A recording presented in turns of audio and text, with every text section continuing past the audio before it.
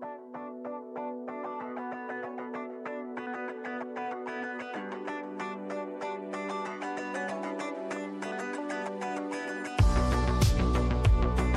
to the U.S. Family Office RealEstate.com podcast with your host, DJ Van Kuren. Each podcast is about real estate-related topics specifically for family offices. Now your host, DJ Van Kuren. So thank you for tuning in to U.S. Family Office Real Estate, which is now the Family Office Real Estate Institute podcast. Today we've got Debbie Dorsch and Eileen Hartzell from Parallel Risk Advisors. This is an insurance risk company, which I had the pleasure to meet the principals, and two of them, which we have with us today, are on the line. And I've been really looking forward to this conversation so that I could even learn more about, what you guys are doing and the work you're doing with family offices and related to real estate. So welcome to the podcast. Thank you, DJ. It's great to be here. Great. So first off, why don't you tell me a little bit about your firm and what you guys do? Absolutely. This is Debbie, and we are a risk management firm. We specialize in commercial real estate, and we provide a suite of services to the commercial real estate industry. And what that includes is insurance placement, consulting, and in the consulting realm, we'll do compliance consulting, transactional lender consulting, and claims advocacy consulting. Got it. So could you explain a little bit more, I guess, of those different areas that you just mentioned? Absolutely. So I just want to start by saying, this is Eileen. We as the two of the three founding partners, came together and started this firm because in our previous lives where we all were involved in, real estate, finance, construction, development, we had just had a fairly negative sort of insurance experience, and it was puzzling to us that highly sophisticated industries like real estate and development could not find sort of an insurance solution that provided more than just a transactional placement, because we found that real estate companies, whether sort of a traditional model or a family office trust, really were looking for a heavier advisory role that could help them, at a transactional level for like a deal closing or a construction closing, that could help them navigate the various requirements and relationships with lenders or investors. And they needed somebody who could really take all the moving parts and help them not just transfer the risk to an insurance policy, but transfer the risk to contracts and help them, mitigate risk at a higher level. So we really started the firm in order to help real estate companies with all aspects of insurance and insurance risk management. And that has sort of led to then being hired only to provide consulting or only to provide compliance, to represent, various folks within a transaction, whether that be a lender or a contractor or a third-party investor or, the actual development real estate owner. Got it. And I know I had asked a question before about, some of these different areas, but I do want to ask before I forget. So how, you were saying that you guys came together to provide all of this.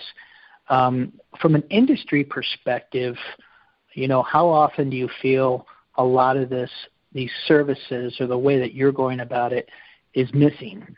I mean, is it that the majority only focus in one area, or is it the majority just doesn't get involved? I mean, what do you see in the market that's really allowed you guys to differentiate yourselves? So, go ahead. Well, I was going to say, the reality is that there really aren't any. There aren't any firms doing what we do, which is offering sort of both the consulting advice as well as the placement. And what we find is that the typical broker, whether it be someone sort of local or an alphabet house, their entire structure is set up on renewable insurance policy placement. And so because that's the driver in their revenue model, that's the driver in their thinking and how they do business. So they want to sell you an insurance policy, and they make commissions off of the cost of that policy. So the higher the premium, the higher the income to them. And then on the other side of it, you have consultants who absolutely, they're generating income off of fees. So obviously they need to be providing consulting and advice and, providing a little bit more. But they are so disconnected from the actual insurance placement and the world with which, the broker has to deal with the insurance carriers, that they start to become almost unrealistic and so far removed that they're asking for things and involved, or I guess that's the right way to say it, asking for things that aren't pertinent anymore.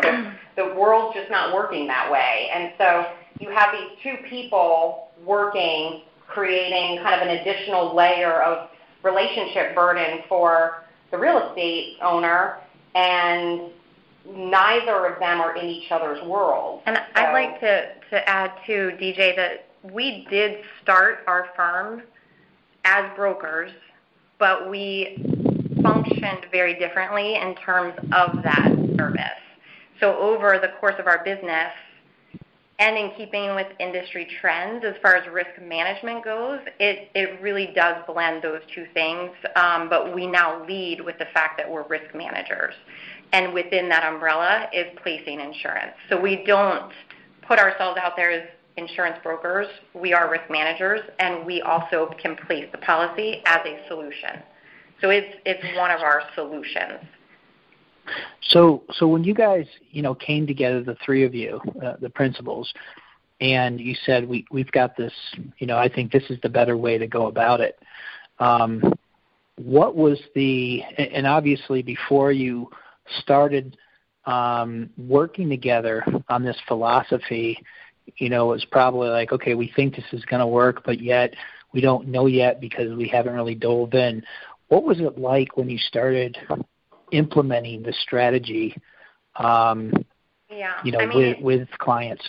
It was really a study of ourselves, honestly, over years, just really paying attention to what we do, which really gets very deep into contract review, policies and procedures, training, anything that really fits into that deep level of service where most of our clients do not have someone on their staff to handle. And as we really started watching ourselves and what we were doing, that's when we really could see who we were. But it did not start out that way. It started out, we knew we loved the real estate industry, and we knew we could do it because we were doing it at other firms. But I think like a lot of businesses, you don't start out really, you evolve. You evolve over the years, which is absolutely what has happened with us. I think us taking a hard look at really what we were offering so that we could put words to it started with a client of ours. They're a large retail buyer and developer across the country, and they were on the phone with one of their institutional capital partners out of New York, and every single time something related to risk management or indemnity or insurance came up on the call, the owner for our client kept saying, send that to Parallel, send that to Parallel, send that to Parallel. And at one point in the meeting, the institutional capital said, who is Parallel and why are they doing all this stuff? And so they explained who we were, and the institutional capital partner said to our client, get them up here next week to visit with us. Our broker doesn't do any of this. So it was in that conversation that we realized we were saying we were one thing, and we were really doing so much more, and it was so well received. I mean, the clients that we have can't even really imagine having one without the other, because how good of a job can you really do transferring risk to an insurance policy if you don't understand the client's full risk, the client's risk appetite, and all the intricacies of their company? I think that's a really good point, because we don't, as part of that risk management philosophy, we aren't just trying to sell a policy. We're also trying to pass risk back to the other side or just educate the client on self-insuring or avoiding, managing it themselves some other way besides buying insurance, which is a very different mindset than a pure insurance broker. Yeah, and initially I think the biggest challenge was actually that it wasn't as well received at the insurance carrier level because, of course, they sort of look at the brokers as their sales force. So the conversation had to be significantly different with these carriers, explaining that, we work for the client. We do not work for the carrier. We understand that we utilize the insurance policy as a part of the risk management solutions that we provide, but to the benefit to the carrier is that we have clients that trust us. We have them for a long time, if not forever, which obviously is the plan. And the risk management really protects the loss ratios, right? So the carriers are hearing a very different story from us, but initially the difference in the story was, a bit concerning for them because they didn't think, we were just doing it different. So has the insurance company adopted to your strategy? Because I'm sure you're sort of swimming upstream, at least for a little while. Absolutely. It definitely takes a while, and we have to retell our story over and over again to the same team at the same carriers, or as the teams turn over at the carriers. It's just making sure that we are always communicating how we work and what we do. It's the one thing the three of us are unwilling to compromise on, because at the end of the day, the client trust is the space we work in, right? We knew the insurance experience we had as the clients were miserable. We knew why, because the lack of transparency, the lack of understanding. I think, Debbie, you were reading, I don't know if it was Wall Street Journal or what it was, but it said something about how the insurance industry is the number one most mistrusted industry. Yeah. I mean, it's unbelievable, and we feel like we're at the forefront of creating really a whole different sort of brand within the industry, which is more trusted, more transparent. And we do think we're at the front of that. You do see that trend, though, with all the disruption happening in our industry. People get tired of a certain way of working, and they'll start demanding. And when there's technology available for them to get it another way, the masses will start to demand. So we're certainly on the forefront of a different mindset. But yes, the statistics say that the insurance industry is the least trusted, but it's also some multiple trillion-dollar industry as well. So there's a lot of buying that happens in our world. So we think we can make a positive impact on that. Well, one of the things that I'm gathering from the comments that you both are making is the relationship component.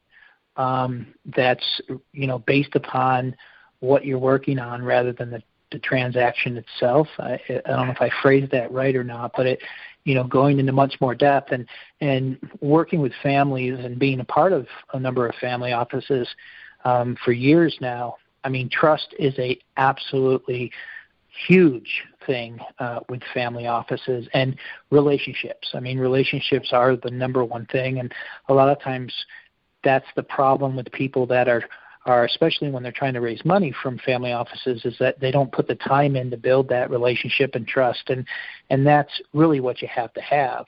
So I understand when we were having dinner a number of months back that you guys have done some work with some family offices. How long have you been working with family offices on their insurance? Yeah, I mean, even prior to the creation of Parallel Risk Advisors, we had all been involved in some capacities with family office trusts. And, we knew when we started this firm, even though we weren't necessarily calling ourselves the right name or using all the right words for what we were doing, we were immediately attracting family office trusts, which, make up a good percentage of our current client list. I think just because we were willing to take the time, sit down, have very, tailored, holistic discussions.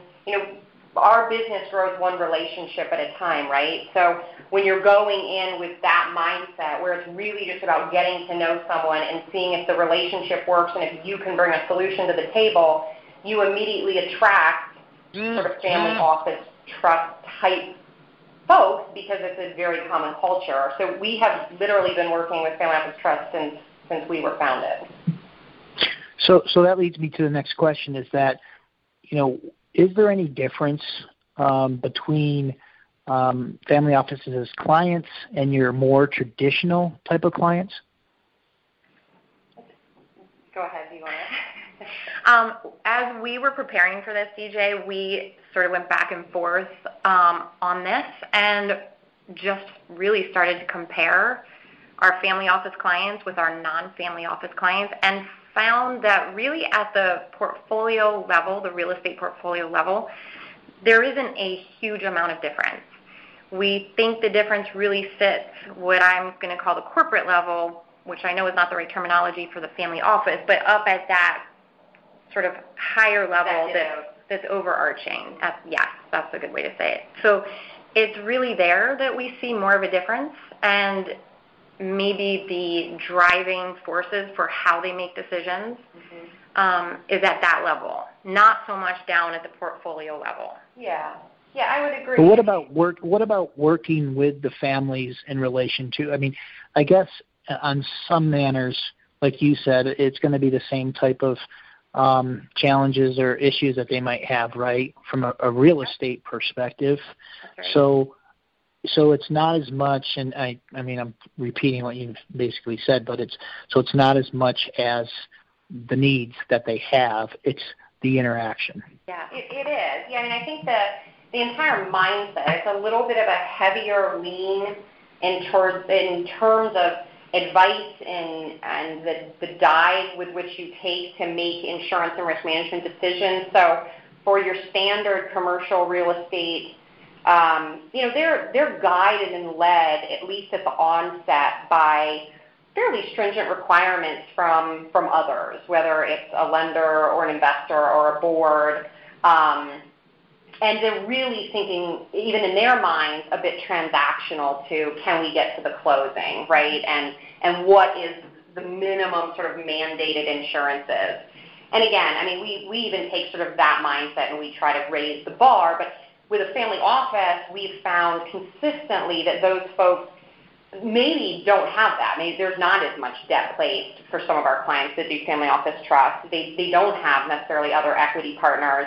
And so they really want to understand more benchmarking, claim examples, where am I really exposed? They want to have more in-depth conversation to understand why they're buying, how much they're buying, what risk management strategies can they utilize to not buy since they're not required in some cases. So it is absolutely a different conversation. I think that there's a privacy, a confidentiality that is expected. And I think, too, as we really think about it, the wealth preservation, the reputation protection, those two are the drivers for family office. How they buy, right? How they buy, and I would imagine that goes beyond insurance. But with our non-family office clients, we were trying to come up with, okay, what are the two main drivers for them? And the top two that we really can think of are the fact that they want to close the deal and it's their return on investment. So the mindset is slightly different. The results, again, are going to lead to the same type of insurance buying at the portfolio level, but very different potentially at that executive level. Right, the D&O, the employee practices. Yeah, which I want to go in here for a second. But, with what you're saying, it makes 100% sense to me from the mere fact that I would say there's three different buckets that real estate for a family falls into. You have the family that created their wealth in real estate, and they've got that actual business, which is like any other business and probably any other, it's a professional real estate company, right? The second is the family similar to the one that I'm currently in, where building out its own entity and starting to acquire different assets and slowly building it up. And then you've got, families that are just buying for themselves. and it's just, various assets, whether it's diversification or, for long-term planning, cash flow, right? So there's really three different areas there. So what you said made a lot of sense. We're going to take a quick break here, and then I want to get back into some other questions that you guys started to bring up, which I'm excited to hear about. But let's just take a moment for a break, and then we'll be right back.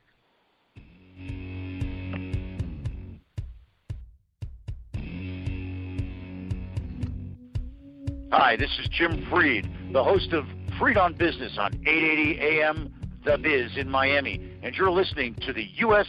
Family Office Realestate.com podcast. The podcast provides you real estate information designed specifically for family offices. Make sure you check out USFamilyOfficeRealestate.com for educational information for family offices, including white papers, fact sheets, videos, and podcasts. You'll also find information on specific markets and assets, real estate cycles, tax-efficient real estate investing ideas, and much, much more. That's USFamilyOfficeRealestate.com. Information for family offices by a family office.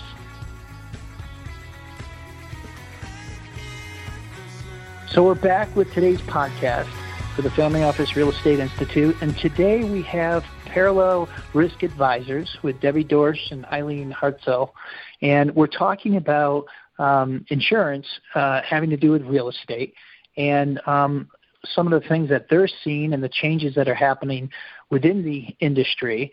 And, to pick up on what we were talking about before, we were talking a little bit about whether there was differences or not differences between family offices and your traditional, real estate companies. But what issues insurance-wise do you guys usually find that are missing in a family's real estate portfolio? So I think, sort of going back to particularly the first generation that's maybe taking the wealth and purchasing the real estate, we tend to find that the sort of policies, procedures around risk management and the insurance requirements have not really been set as standards or in place. And so oftentimes what we're seeing is, each asset may have its own insurance policy. There's gaps in insurance being in place for sort of the corporate risks like breach of privacy or environmental indemnities, employment practices, sort of like discrimination or willful termination. So there's all these insurances that cover things that if you don't know even what to ask, then you wouldn't even know you could insure for it. And it goes so well beyond just insuring for the asset, which everybody knows. So we often find that with the family office trust, when we're onboarding them, is that the insurance is all over the place and there's clear gaps missing in what we keep referring to as sort of the corporate level insurances, and we just have to have the right conversation, pull all the pieces together and help simplify the program and round out the coverages. And I want to add there that I think when you have a new family office, that is a spot where it's really important to have an insurance advisor, hopefully more of a risk manager, to pull the director or the executive person that runs the family office, as well as the person who's running the real estate arm of the family office, because if they're not talking, we've seen that there can be a whole staff of employees at the more executive side of the family office versus the real estate side, and there are employees potentially on each side, which can result in the same exposure, right, leading up to that patriarch. So that pulling those parties together with one person who understands the risk could be incredibly beneficial, in particular in a new family office where they're just developing their standards of operation. And even though the variety of folks that are involved obviously are dealing with large sums of money, the level of sophistication of the systems in place may not be what they need to be, especially right out of the gate. And again, it's like any business that's starting. You really have to get your foundation strong as soon as possible. So we have sort of two examples, and they're small, but I think they get to the point, which is we had a family office client that when we initially onboarded them, we were meeting with the real estate team every quarter to review overall risk at the portfolio and corporate level, what insurances were in place, what insurances weren't in place. And there were obvious insurances that weren't in place. But the real estate buying team consistently passed over saying, we're not worried about that. It's not a big deal. Move on. No one's making us carry that, and there's a cost to it, so let's move along. So we had an opportunity in one of these meetings where the patriarch actually joined, and we were sort of flying through these thinking, okay, we've talked about them, every quarter for 2 years. And he said, stop, hold on a minute. So we don't have insurance to protect us if we're sued by an employee or an outside party for discrimination or sexual harassment. And we said, well, no. And here sort of, we went through what the decision had previously been in the conversation. He said, that's important to me because that's my reputation. Those can be big dollars. That's not something I want to mess around with. How much is that? And it was $2,500. It was a very small amount of money for the coverage. Yes, it was really interesting because his team was still thinking, what's required, and is it impactful to the portfolio? And they weren't, for whatever reason, because the family office trust was operating somewhat separately than the real estate, about really the reputation and wealth of the patriarch, which is unfortunate. But that was an interesting thing that we learned, that we have to be able to have some access to the family office trust side who's really thinking differently when we're looking at the holistic picture for insurance and risk management. And one of the other ones is actually a fairly new relationship for us, and we've had several discussions. And this is first generation money, right, Debbie, that's being now invested in real estate. And they had uneasiness about all the various family members' sort of communication being not regulated, and what was going to happen if, private information was released or somebody hacked into their system, or, they felt uneasy, but they didn't really understand what the potential insurance support that was out there, and nobody was really talking to them about that. So, again, making sure that you're talking to the right people and having full conversations about the risks that are out there, I think really helps get to the bottom of what insurance and risk management needs to be in place to ultimately protect the reputation and wealth of these families. I think cyber... I was gonna say is what you guys are saying. I am not surprised whatsoever, and the reason I say that because one of the things that continues to amaze me, and this is not a blanket statement for all single-family offices.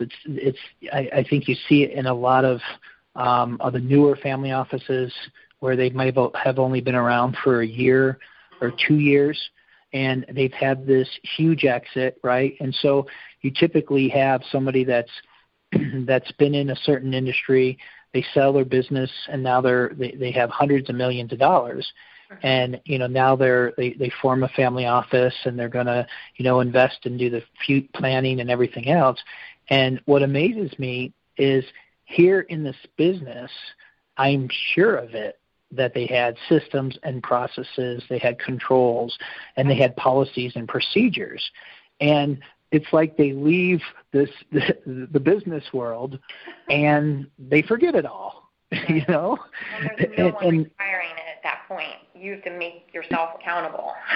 which is and it's that's the fundamentals from a business perspective, and a lot of times that's, that doesn't get followed.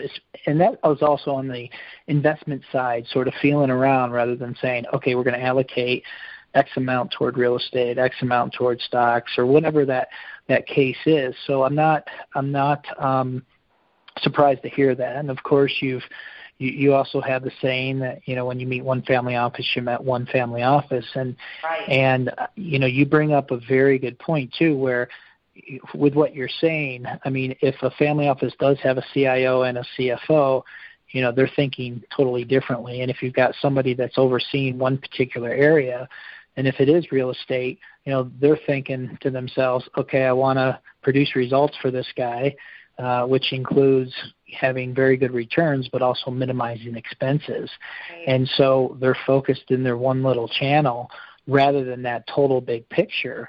Right. And I would bet that there's a lot of families that may be listening to this right now, patriarchs, that they need to realize that, hey, you have to make sure that you're taking a holistic approach to your thought process, because there's a lot more that's going on, and more importantly, things that you need to protect, and which makes sense, because the majority of families they're in the wealth preservation mode after they've created this big amount of wealth.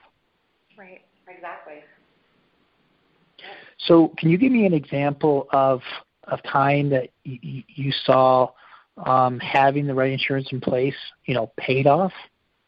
Because everybody thinks insurance is if a problem happens, and I'm never going to have to deal with any of those problems, right? But unfortunately, they do happen.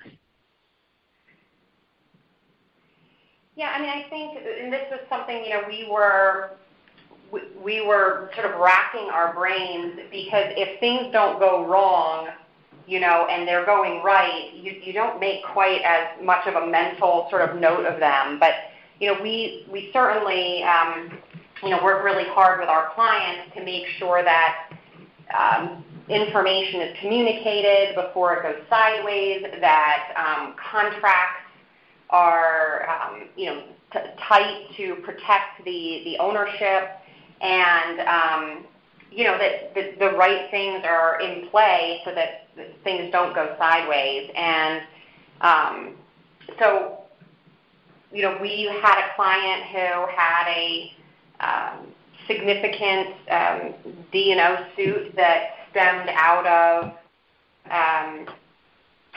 pulling out of a deal at what was deemed to be the 11th hour. So after the period, the due diligence period, with which the money had gone hard and they were not supposed to be pulling out, but it was sort of miscommunicated with the legal team and the deal team, and they ended up pulling out of the deal, and a lawsuit ensued.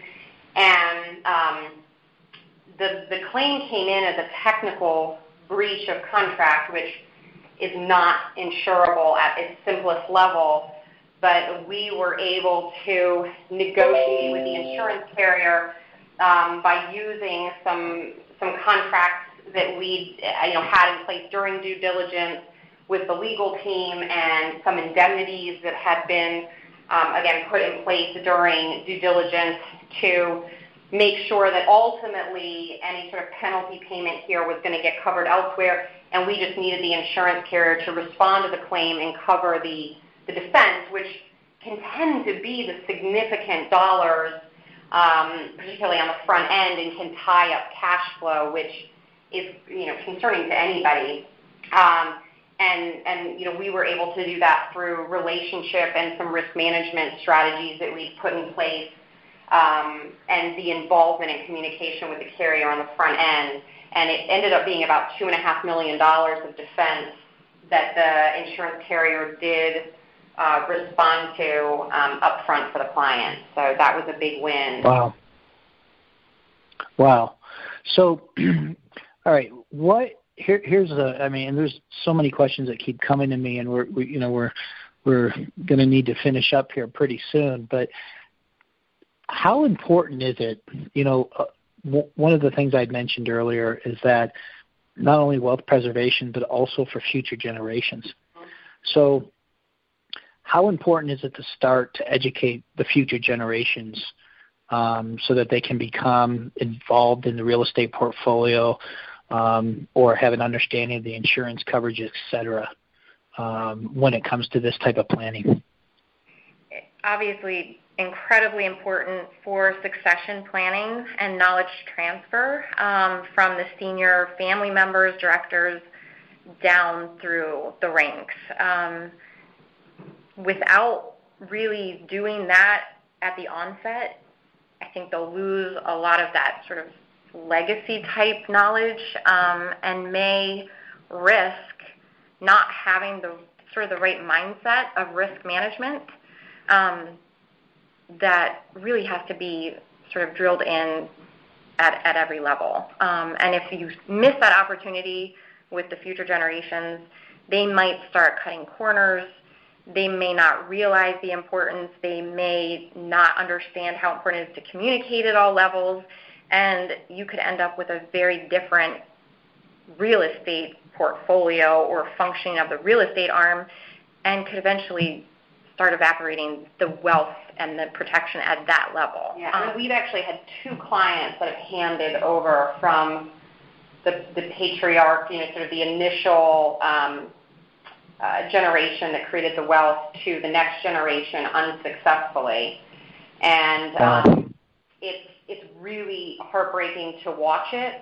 While it certainly isn't led at all by sort of the risk management insurance component, you can see the breakdown within the insurance and risk management communication when that second generation does not value the wealth in the same way, does not feel the responsibility in the same way.